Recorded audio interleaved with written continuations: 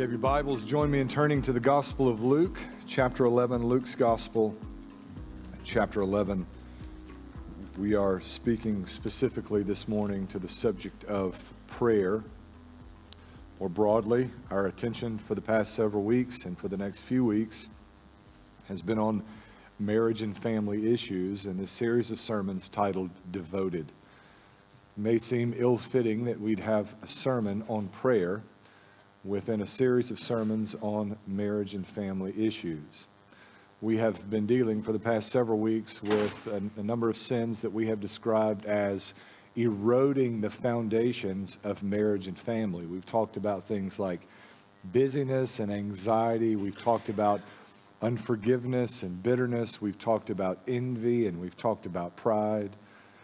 But if I could just make a blanket prescription, regardless of how you would diagnose your particular issue or how you would diagnose your marriage and or family issue, just one remedy that would have a positive impact in every area of life, specifically marriage and family, regardless of your sin, it would be the discipline of prayer. Even the way we talk about prayer in our culture is a little disconcerting to me. I'm reluctant these days to even use the language of the power of prayer. Within the culture, this seems to suggest this energy, this self-will, this determination that we muster in a moment of quiet meditation from within ourselves. We gather to pray. Cultural perspective is that this is the joining of energetic forces, this collective self-will and determination that's going to somehow magically pull us out of this pit of despair. The reality is there is no power in prayer in and of itself. The power is in the God to whom we pray. And haven't you experienced that when you spend time with God in prayer, that power, that presence, the consecrating effect of time with God permeates every area of our life. I was in a football locker room this week, and there was a big banner that said, "Show me your friends, and I'll show you your future." It was a way of encouraging those boys that they find good friends, positive influences, that they surround themselves with people who are doing the right thing so that they themselves would choose to do the right thing. Show me your friends, and I'll show you your future. What prayer is, in essence, is getting around God, being near the Lord, sharing fellowship in the Holy Spirit, communing with His Son, Jesus Christ, spending time with the Father through the Son, Jesus Christ. Spending time with Him. And spending time with Him has a sanctifying, consecrating effect on every area of our life. You have experienced individually how a moment of prayer in the morning can radically transform the course of your day. Your outlook is different as a result of the time that you spend with God in prayer. You get up in the morning and you spend time with God in prayer, and you'll not be inclined to commit an act of homicide when someone cuts you off in traffic. Everything is just different because of that communion with God. Show me your friends and I'll show you your future. We might say this of the early part of our day. Spend time with God in the morning, and that has a way of changing, of shifting things throughout the course of our day. There's a lot of marriage and family issues that could be resolved by a husband and a wife, a family, clasping hands together and bowing humbly before the God of heaven and asking that He would grant reconciliation, transformation of heart, renewed perspectives, heavenly perspective, radically changing the environment in which you find yourself at the moment. This is the focus of Jesus' teaching in Luke chapter 11. In fact, the disciples will ask a question that may be on the minds of some who are here this morning. How do I pray? And Jesus begins to instruct on this great discipline. Luke chapter 11, if you found your way there, join me in standing out of respect and honor for the reading of God's holy word. The Bible says here he was praying in a certain place. And when he finished, one of his disciples said to him, "Lord, teach us to pray, just as John also taught his disciples."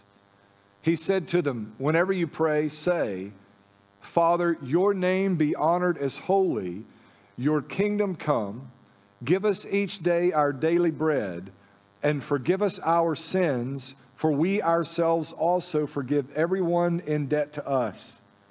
And do not bring us into temptation. He also said to them, suppose one of you has a friend and goes to him at midnight and says to him, friend, lend me 3 loaves of bread because a friend of mine on a journey has come to me and I don't have anything to offer him. Then he will answer from inside and say, don't bother me. The door is already locked and my children and I have gone to bed. I can't get up to give you anything. I tell you, even though he won't get up and give him anything because he is his friend, yet because of his friend's persistence, he will get up and give him as much as he needs. So I say to you, keep asking, and it will be given to you. Keep searching, and you will find. Keep knocking, and the door will be open to you. For everyone who asks receives, and the one who searches finds, and to the one who knocks, the door will be opened. What father among you, if his son asks for a fish, will give him a snake instead of a fish? Or if he asks for an egg, will give him a scorpion? If you then, who are evil, know how to give good gifts to your children, how much more will the Heavenly Father give the Holy Spirit to those who ask him? May the Lord bless the reading and the preaching of his word. You may be seated. I can't tell you the number of times through the years that someone has asked me, how do I pray? Or preaching on the subject of prayer, being approached, especially by men, after a message on prayer who say, I really want to pray. I want to lead my marriage. I want to lead my family in prayer. I just don't know how. I'm in a workplace where people don't know Jesus, and I want to be a positive influence, and I want to lead my coworkers in prayer, but I just don't know how to pray. Maybe even in my life personally, I have a strong desire to pray. I hear what you're saying. I'm yes and amen, but I just don't know how to get started. I don't know what to do. In some ways, Jesus provides us with a framework for prayer in the first 4 verses of our passage. The Bible says in verse 1, he was praying in a certain place, and when he finished, one of his disciples said to him, Lord, teach us to pray, just as John also taught his disciples. And he said to them, when you pray, say. Now, from this point forward, I want us to establish an outline, a brief 5-point outline for prayer. We find the 5 points in the very prayer that Jesus prescribes in our passage. It probably sounds very familiar to you because it is a somewhat abbreviated version of what is known as the model prayer or the Lord's Prayer in Matthew chapter 6.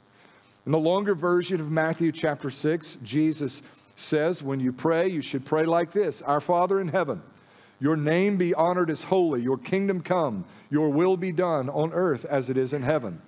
Give us today our daily bread, and forgive us our debts as we also have forgiven our debtors. And don't bring us into temptation, but deliver us from the evil one. For yours is the kingdom and the power and the glory forever. Amen. You've heard this prayer before. Perhaps you've even recited this prayer before. Jesus' motive is different in Matthew 6 than in Luke chapter 11. In Matthew chapter 6, and by the way, these are 2 separate occasions, and there's a decent amount of time that separates the Sermon on the Mount in Matthew 5 through 7 and the teaching of Jesus in Luke chapter 11. The motive in Matthew chapter 6 is to answer some of the cultural concerns with prayer. I mentioned some of our cultural concerns with prayer in the introduction, but there were issues that existed in the first century. Prayer had become this sort of customary thing. It had become something the Old Testament never intended it to be, and it had become something that was displeasing to God. Jesus gives us something of a window into the cultural situation he is addressing in the address itself. In Matthew 6 and verse 5, Jesus says, whenever you pray, you mustn't be like the hypocrites, because they love to pray standing in the synagogues and on the street corners to be seen by people. I assure you, they've got their reward. On the one hand, prayer had become this intensely religious, hypocritical thing in the days of Jesus' earthly ministry. And so Jesus says, don't pray like the hypocrites. And in fact, he says there are those who pray for no other reason than that they want to be seen by people as these overtly religious types. They want to be regarded by those around them as righteous. Do not pray like those people. I have always felt it's fairly obvious when someone prays publicly that does not pray privately. That's the kind of thing that Jesus is addressing in our passage. In some ways, the question that I'm often asked, how do I pray, is sort of thrust upon us by the misconceptions that exist with regards to prayer. I can remember being born again in our little country church and hearing men stand and pray in the King James language. Well, I had to look up thee and thou and thy. What do these things mean? And I was always afraid of misusing them because of how unfamiliar to me they are. There's nothing sacred about thee, thy, or thou in your prayer life, right? That's not necessarily an inappropriate thing to use such language. Often I've found that it's reflective of a person's exposure to the King James. Maybe they're praying a passage and that's the language that they know that particular verse of Scripture in. But if the these and thous and thys are no more than religious phylacteries that you've attached in order to impress the public as to your ability to pray out loud, you are violating the Spirit and the express command of Jesus that we pray not like the hypocrites who love to be heard. He goes on to say, I assure you, they have received their reward. In other words, they've been seen. But that is the only benefit whatsoever that could be produced by their prayers. In verse 6, he says, when you pray, go into your private room, shut your door, and pray to your Father who is in secret. And your Father who sees in secret will reward you. In other words, you pray to be heard by God and not your peers. I would just add here a note. The reason we have public prayer, what do we say? So-and-so is going to lead us in prayer. That's not a time of transition in the service. That's not an opportunity for you to find the pen that you dropped or to silence your cell phone or to smack your kid, right? It's a time that we would be led by the person who is praying. They are prompting us to pray ourselves where we are. We are being led in prayer collectively, going to God with our needs and concerns. This is not a prohibition against public prayer. It's a prohibition against hypocritical prayers that are prayed to be heard by people with no intent that God would listen in. In verse 7 of the same passage, Jesus addresses a second issue in the first century with regards to prayer. He says, when you pray, don't babble like the idolaters, since they imagine they'll be heard for their many words. Don't be like them, because your Father knows the things you need before you ask them. You have various examples of this in the modern world, whether it be Far East idolatry or even Western world charismatic excesses, where there is this unintelligible babble with no earthly meaning and no heavenly significance. Your Father knows of your need. Don't pray like a hypocrite, and don't pray like an idolater. Rather, Jesus says, pray in this manner. Now, the motive is a little different here, and we'll get to that in just a moment in Luke chapter 11. But for now, I want you to see the framework, the outline, the skeleton, if you will, that Jesus provides for us, on which we can hang. Now, we can recite the Lord's Prayer, but what he's doing here is developing a skeleton that we can hang the meat, the flesh, the sinews, the muscles of our personal concerns upon. There's nothing necessarily wrong with reciting the Lord's Prayer. A lot of you men grew up playing sports. You would huddle together before the game. You would recite the Lord's Prayer together. What I often observed is that the same mouths that recited the Lord's Prayer in the huddle said every cuss word in the English language once you crossed the lines, and they would invent some to fill the gaps. if that is your approach to reciting the Lord's Prayer, you are violating the very teaching of Jesus in the passage we just read. There's nothing necessarily wrong with reciting the prayer. But the purpose of Jesus here is to provide for us a format for prayer or an outline for prayer that can be used in our personal prayer lives. He says, whenever you pray, say, Father, your name be honored as holy. If you're writing this outline or following along in the outline, we begin our prayer time with praise. This is not just an opportunity for praise, this is an expression of reverence. Father, hallowed be thy name. Begin in prayer by celebrating who God is. It can be a remarkable confidence builder for us that we might pray in faith as we have occasion to share what our needs are. God, thank you that you are good and faithful and just and righteous and holy, that by your good providence you have provided for our every need. God, thank you that in your absolute sovereignty, you know the very hairs of my head. God, thank you for your son Jesus, who gave his life on the cross, that his blood shed for me might cover for all my sins. Thank you, God, that you raised Jesus from the dead, that we might have the gift of everlasting life. God, thank you for who you are. We begin in praise. We begin celebrating who he is and what he's done for us. There are a few things that are triggered by this, right? A confidence that regardless of the nature of the petition we bring before God in the prayer which is to follow, he has the power and the heart to grant all our needs according to his riches in Christ Jesus.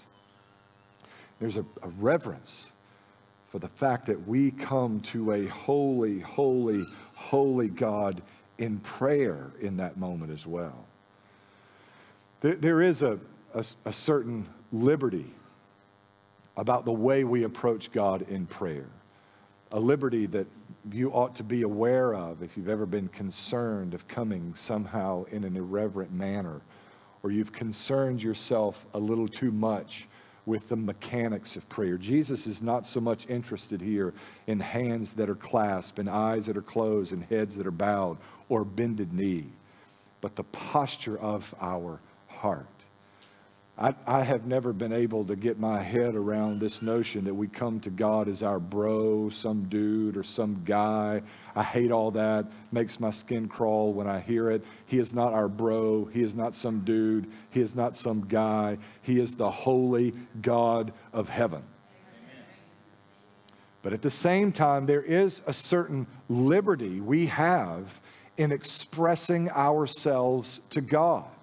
I have 3 sons. The father-son dynamic is a good illustration of how it is that we come to God in prayer. Jesus teaches us here, pray, Father, hallowed be thy name. There's a certain way that my sons can speak to me, and there are certain ways that my sons cannot speak to me. And if they cross that line, it won't take them long to find out.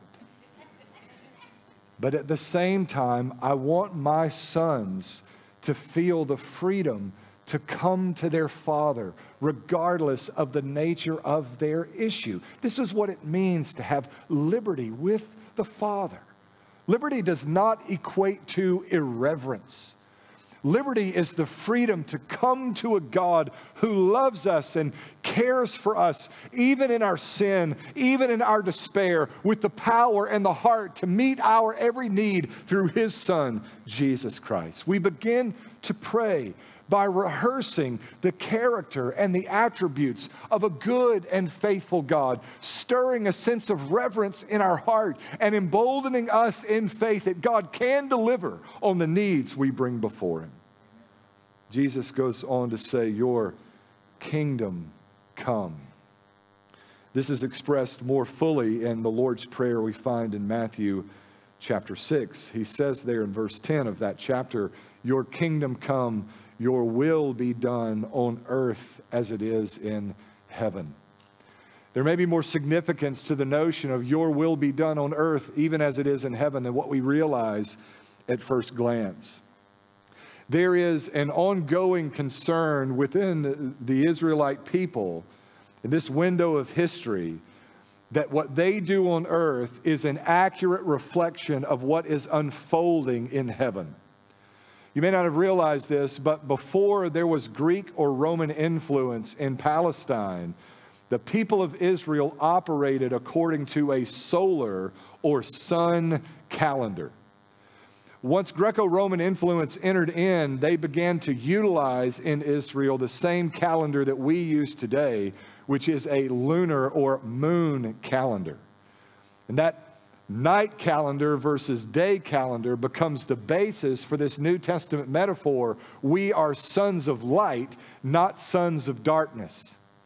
In Israel, the shorthand for saying we are faithful Jews, adherents of the Old Covenant, was to say that we are sons of the day and not sons of the night as the Gentile or Greco-Roman people. It became a way of expressing this difference between those devoted to the Old Covenant and those who had succumbed to the influence of Greco-Roman culture. John picks this up especially in the Gospel of John in 1st, 2nd, and 3rd John, and consistently contrasts the light and the darkness. The problem with the calendar change is that the days of the week change. There's one less day in the calendar. And so everything shifts, right? If you are comparing a solar calendar and a lunar calendar, the days would not fall at the same place or the same time. Now here's the issue. In the mind of the Israelite, the Sabbath on earth was the Sabbath in heaven. So to change the calendar meant that now everything we do on earth is out of step with what is being performed in heaven. We are perpetually violating the Sabbath commands of the Old Testament because we're now operating on this night or lunar calendar. And so when Jesus says, our prayer is that your will be done on earth, even as it is in heaven, it must resonate with people who are concerned to see that there be some consistency between the activities of heaven and our activities here on earth. What I'm pressing at here is the notion that there is real concern here on the part of the Savior that our lives in the here and now are an accurate reflection of the concerns and interests of the there and then. That what God desires for us be the genuine desires of our heart. This is a daring and dangerous way to pray. It is one thing to recite the Lord's Prayer, your kingdom come, your will be done on earth as it is in heaven. It is another thing altogether that from a place of sincerity, we would ask of God, Lord, may your will be done in my life, even as it is in heaven. This is a discomforting notion. And I suspect that for all of us, with no exceptions, we would be greatly discomforted if we were to be so bold and brazen as to pray that God's will and that God's will alone would be performed in our life. And I would challenge you this morning to find the courage and the conviction and the humility and the selflessness to pray from a place of sincerity that His will be done in your life, even as it is in heaven. Categorically, for us, building this outline for prayer, this becomes occasion for us to pray for evangelistic and discipleship opportunities. To pray that God would save, to pray that God would grow in grace our friends, our peers, our family, our spouse, that God would grow us in grace. Recently, there was this quotable moment from a fairly popular Christian preacher that made its rounds in social media. And unlike the empty platitudes that usually make their rounds on social media, I found it to be incredibly convicting. He asked the question, if God showed up, Jesus showed up at your house today and promised to answer all of the prayers that you've prayed in the last week, how many people would be born again? How many people would be saved? How many people would be forgiven of their sins? Dear friend, salvation is not the result of our growing up. It's not the result of our wising up. It's not the influence of a pastor or persuasive power. It's not a gifted evangelist. the work of salvation is the work of the Lord. Only God can touch and turn the hearts of men. Doesn't it stand to reason that we would bombard heaven, that He would do this work that only He can do? Are you praying for the souls of your friends? Are you praying for the souls of your kids? Are you praying for the soul of your spouse? Are you pleading for your neighbors and your coworkers that God would save them from their sin? Your kingdom come means that hearts are changed. Kingdom come means that you are changed, that I am changed. That one heart at a time, the kingdom would indeed come. Your kingdom come means the world is changed as it's shaped by the power and influence of the gospel of Jesus Christ. We ought to pray toward that end. Father, your name be honored as holy. Your kingdom come. Verse 3, Jesus says, give us each day our daily bread. Sometimes we chide bringing our physical or material needs to the Lord. And in so much as that becomes the exclusive concern of our prayers, it ought to be chided. But who else are we to bring our concerns to, if not to Jesus Christ, who has the power to meet our needs richly by His grace? Give us this day our daily bread. When I read references like in the Bible, like this in the Bible, give us daily bread, it's convicting. We live in such affluence, with such creature comforts. These blessings have become for us in so many ways curses. We presume upon God's provision, while so many in the world are literally praying for daily bread, bread that can sustain their physical life for the duration of this day. Often, rather than the creature comforts we enjoy serving as real blessings for us, they serve to anesthetize us against our desperate need for the provision of God, the faithful provision of God, day by day in each of our lives. I don't care what your bottom line is, or what your bank account says, or what your net worth is. You and I need the daily provision of God's grace and mercy in each of our lives. We're prompted here to pray for the physical needs that inevitably arise in our life. Bring them before Jesus. In verse 4, he teaches us to pray, and forgive us our sins, for we ourselves also forgive everyone in debt to us. This is an opportunity for us to confess our sin, as it's appropriate to confess our specific sin, the sins that plague us, especially when secret sin is revealed to us. You know, there are times when we are convinced that we are right, and the Spirit says, like Nathan the prophet, you are the man. When that happens, we ought to confess those sins before God. And the Bible says that if we confess our sin, He is faithful and just to forgive us and to cleanse us of all our unrighteousness. This is something of a lost art. Apology in general is something of a lost art in our culture.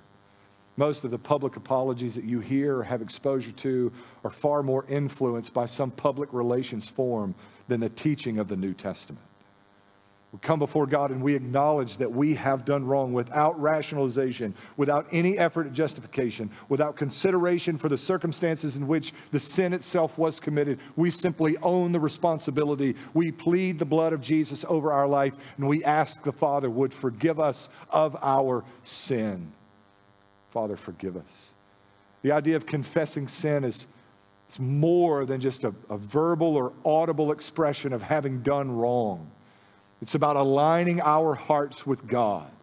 It's about acknowledging that we are wrong and God is right. God, forgive me of my sin. Jesus goes on to say here, not just forgive us our sins, but to express this idea that we ourselves also forgive everyone in debt to us. He's assuming a lot, isn't he? We talked last week about bitterness and unforgiveness. I'll just give you a little help here. The aftermath of that sermon was exactly what I thought it would be. a week of conversations about what forgiveness looks like in a given scenario. Complex situations where forgiveness takes different shape and where bitterness has been an ongoing issue. It's always the case in the week after a sermon on forgiveness. We said last week, it sounds neat and clean, but it gets really messy when the tentacles of forgiveness begins to make its way into your life. Here's some very helpful counsel. If there is someone that you have failed to forgive, that you are harboring hostility or business toward, if you will begin to pray for that person, it will change your outlook on the issue altogether. There's sometimes for me, some of y'all, I know a lot of y'all are more spiritual than I am. Sometimes, you ever just be mad and you know if you would pray, you would not be mad anymore, but you want to be mad for a minute, so you don't pray yet? So same sort of dynamic with unforgiveness. If you will not be bitter toward a person that you are praying for. You will either cease your bitterness or you will cease to pray. But you will not be prayerful for a person that you are harboring hostility toward. Forgive us our sin as we forgive those who have sinned against us, is the way Jesus expresses it. He goes on in the conclusion of the prayer to say, and do not bring us into temptation. This is where we pray for protection from temptation. This is part and parcel, by the way, of confessing our sin. It's not just an acknowledgement of the fact that we have done wrong, but a calling on the power of God's Holy Spirit that we might find the power to persevere through that temptation the next time it arises in our life. There are really two ways to deal with temptation. You can kill temptation in your life in one of two ways. The easiest way, and the way that most people opt for, is to just give in to it. If you just do whatever you're tempted to do, you won't be tempted to do it anymore, at least until the next time it becomes a temptation for you. And a lot of people, I'm convinced, will just give in to the temptation, and then they will delude themselves into believing that they have some victory on the backside of that because they're not tempted again with the same sin for a season. And then it just comes up again, and you're back at the same crossroads. You'll either alleviate the temptation by giving in to that enticement or by opting for the second choice, which is to call upon the empowering presence of God's Holy Spirit to persevere through that temptation. Now, if your choice is to persevere through that temptation, temptation is going to throw everything it has against you. But on the other side of that experience is real victory, not the pseudo victory that comes in the aftermath of giving in or succumbing to the temptation, but real victory that is the fruit of the work of God's Holy Spirit. And the tendency is that that kind of victory has lasting impact in your life. Lead us not into temptation. God, help us walk worthy of the calling with which we have been called. Sanctify my life. Mold me and make me into the image and likeness of your only Son. Fill my heart with righteous desires. Help me to walk faithfully in the power and presence of your Holy Spirit. Help me to be like Jesus. So Jesus brings the framework to an end. But remember what the question was that began the passage. Lord, teach us to pray just as John also taught his disciples. Let me tell you what I think. I am pretty convinced that when they asked this question, the methodology or the framework or the outline for prayer was not their concern. This may be indicated by the fact that Jesus gives a more abbreviated version of the Lord's Prayer. He doesn't give the fuller expression of the model prayer that he offered in Matthew chapter 6. I'm inclined to think that they saw something in the outcomes of the prayers of John's disciples that compelled them to ask this question. Stuff is happening. We're praying the same basic prayer. John's disciples would have learned the model prayer just as Jesus' disciples learned the model prayer. But when John's disciples pray, it seems as though some stuff is moving around. God is active in their life when they begin to pray. What is the difference between the way John's disciples pray and the way we've been praying up until this juncture in our walk with you? So Jesus gives the framework, right? But he doesn't stop there. The force of our passage isn't in the first 4 verses. It's in the last 2 paragraphs. In verse 5, he also said to them, suppose one of you has a friend and goes to him at midnight and says to him, friend, lend me 3 loaves of bread, because a friend of mine on a journey has come to me and I don't have anything to offer him. Then he'll answer from inside and say, don't bother me. The door is already locked and my children and I have gone to bed. I can't get up to give you anything. I tell you, even though he won't get up and give him anything because he is his friend, yet because of his friend's persistence, he will get up and give him as much as he needs. At least a part of the force of Jesus' teaching here is that we would pray with persistence. In fact, the outline might go like this: how to pray, and how to pray. How to pray is answered first in verses 1 through 4. Here's an outline. How to pray is answered again here in verses 5 through 10. Pray with persistence. Pray persistently. Now, there is a level at which we can yes and amen the call of Jesus to pray with persistence. The first thing that comes to our mind, I guarantee you, is to pray with stamina, to pray with energy, to pray with consistency. And all of that is right. That is not necessarily wrong. You may be thinking in your mind of the tendency when you bow to pray, your mind drifts away, doesn't it? And we have to call our attention back to the things of God, bringing every thought captive to obedience to Christ. That is not a uniquely 21st century experience. This has been the case for all of human history. Our hearts and our minds are prone to wander and prone to stray, especially prone to leave the God we love. We recognize that this is our plight, but this has always been the case. This is not just an iPhone and social media thing. This has always been the case. And so the call of Jesus is to be persistent in prayer, that we would not cease. I like to use the example of Jacob's wrestling with God. Remember that episode in the book of Genesis? God comes to Jacob, and there's a wrestling between God and Jacob. And Jacob holds fast to the angel of the Lord, and he says, I will not let you go until you bless me. And the wrestling match is so fierce that Jacob walks with a limp for the rest of his life. But God eventually blesses Jacob. We ought to pray persistently in the spirit of Jacob. Say of God, I will not let you go until you bless me in this way. And hold on tight. We'll limp for the rest of our days if need be, but we must pray with persistence. But that is only one of the levels at which Jesus is speaking when he talks about this idea of praying in persistence. I love the fact that Jesus gets real world dynamics, right? Even in the passage, if you go to your friend and it's too late, he's going to say, get out of here, I'm not fooling with you. I'm in bed, my kids are in bed. Now you can knock on my door. When I'm in bed, I got 0 issues. If you wake that 4-year-old up, I will probably not greet you like Brother Wade, right? Jesus gets real world dynamics. You can find the energy, you can find the stamina, you can find tricks and tactics that can help you fix your attention on God over extended periods of time. Let me tell you the kind of things that are most likely to create in you a spirit of defeatism, that are most likely to create in you quit when it comes to the business of prayer, especially with regards to marriage and family. Some old boy this morning gets all enthusiastic about prayer. I'm going to go home. I'm going to lead my wife in prayer.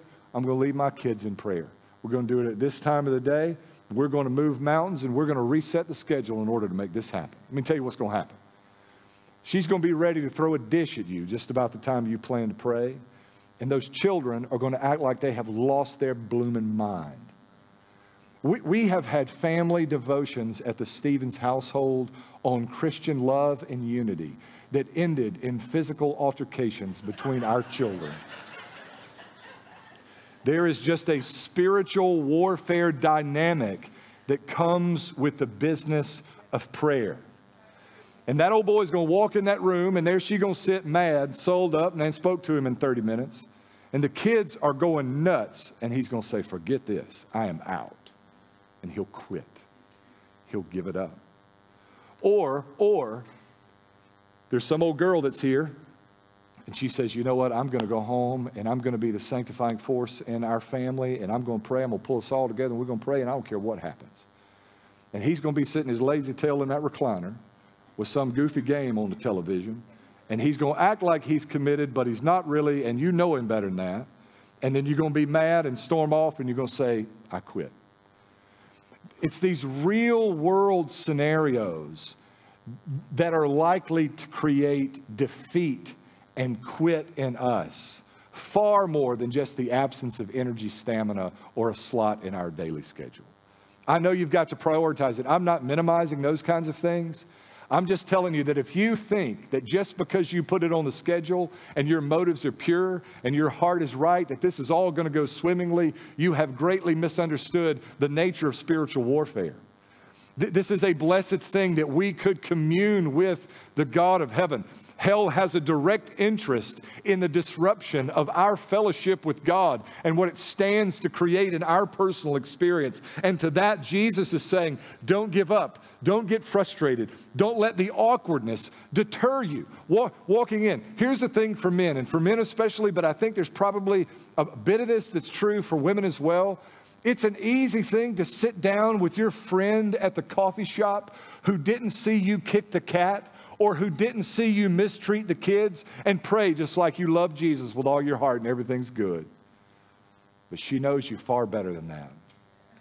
And those kids saw you kick the cat. And who in the world do you think you are huddling this family together to hold hands and to pray? And into that kind of awkwardness that can create give up and quit and frustration, Jesus is saying, pray with persistence. Do you know what you ought to do when you don't want to pray? You ought to pray.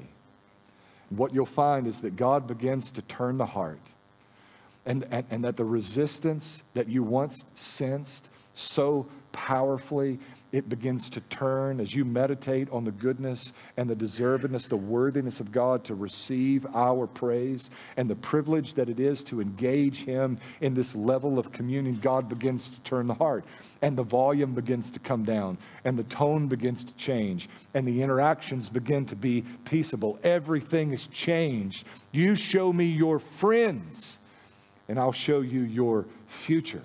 And God is pleased to work that little proverb out in short order when we come to Him in prayer, consecrating every corner of our life. Ask, and it will be given. Seek, and you will find.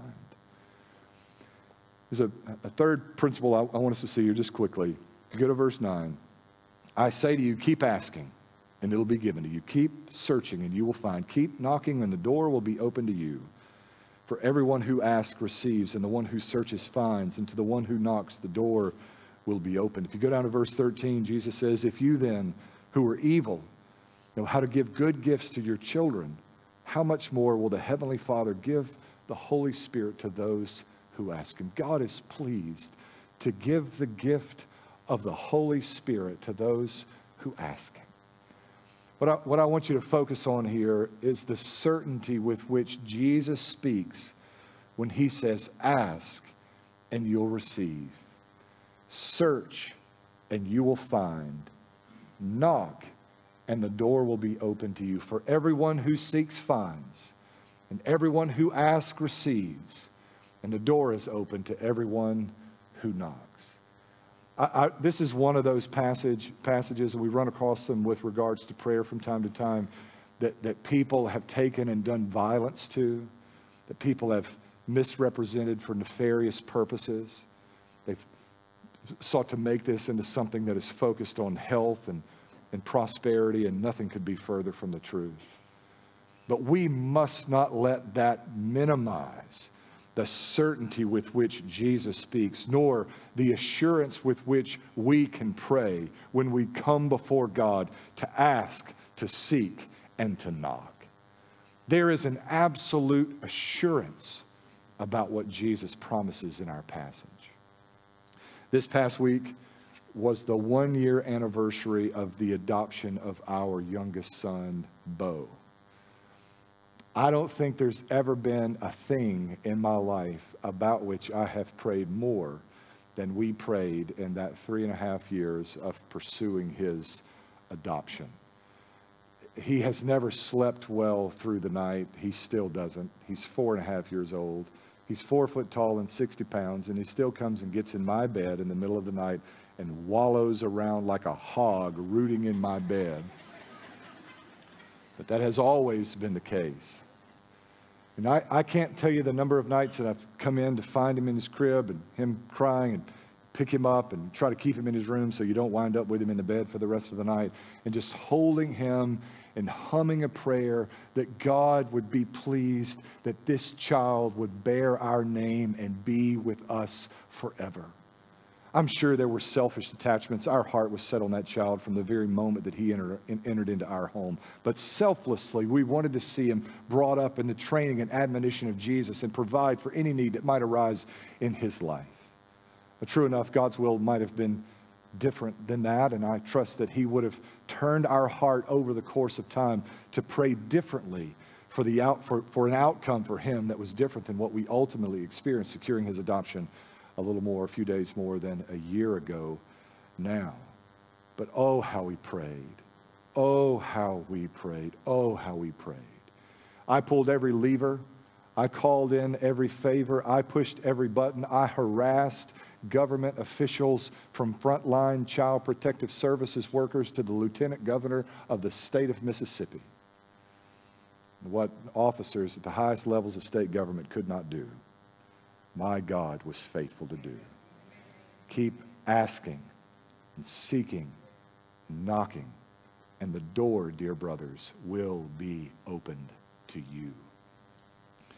I want you to realize that prayer this is an incredible privilege, right? We talked in the introduction about cultural misunderstanding of prayer. You do realize that the access we have to God in prayer is exclusive to those who have been bought by the blood of God's only Son, Jesus Christ. Jesus said, I am the way and the truth and the life, and no man comes to the Father except through me. Surely that's a salvific statement that speaks to the fact that we have access in salvation to the very God of heaven, but it's an inclusive statement as well. The only access, whether it be prayerful or salvation access that anyone can have to the Father, is through the shed blood of Jesus Christ. There are a couple of episodes in Matthew's telling of the gospel that I so wish he would elaborate on. Like he says, Jesus dies on the cross and dead people arise from the grave and they walk around the city. And I'm thinking, Matthew, tell me more.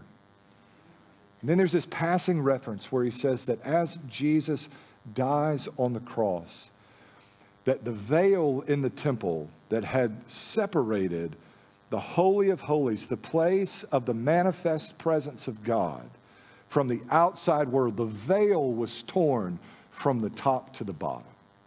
He says it as though any numbskull would understand the import, the significance of this, but with so much cultural distance between ourselves and there, I fear that this is sometimes missed.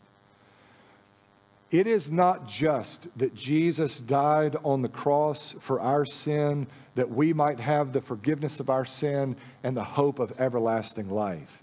It is that Jesus died on the cross, shedding his atoning blood on our behalf, that we might have any access whatsoever to the God of heaven.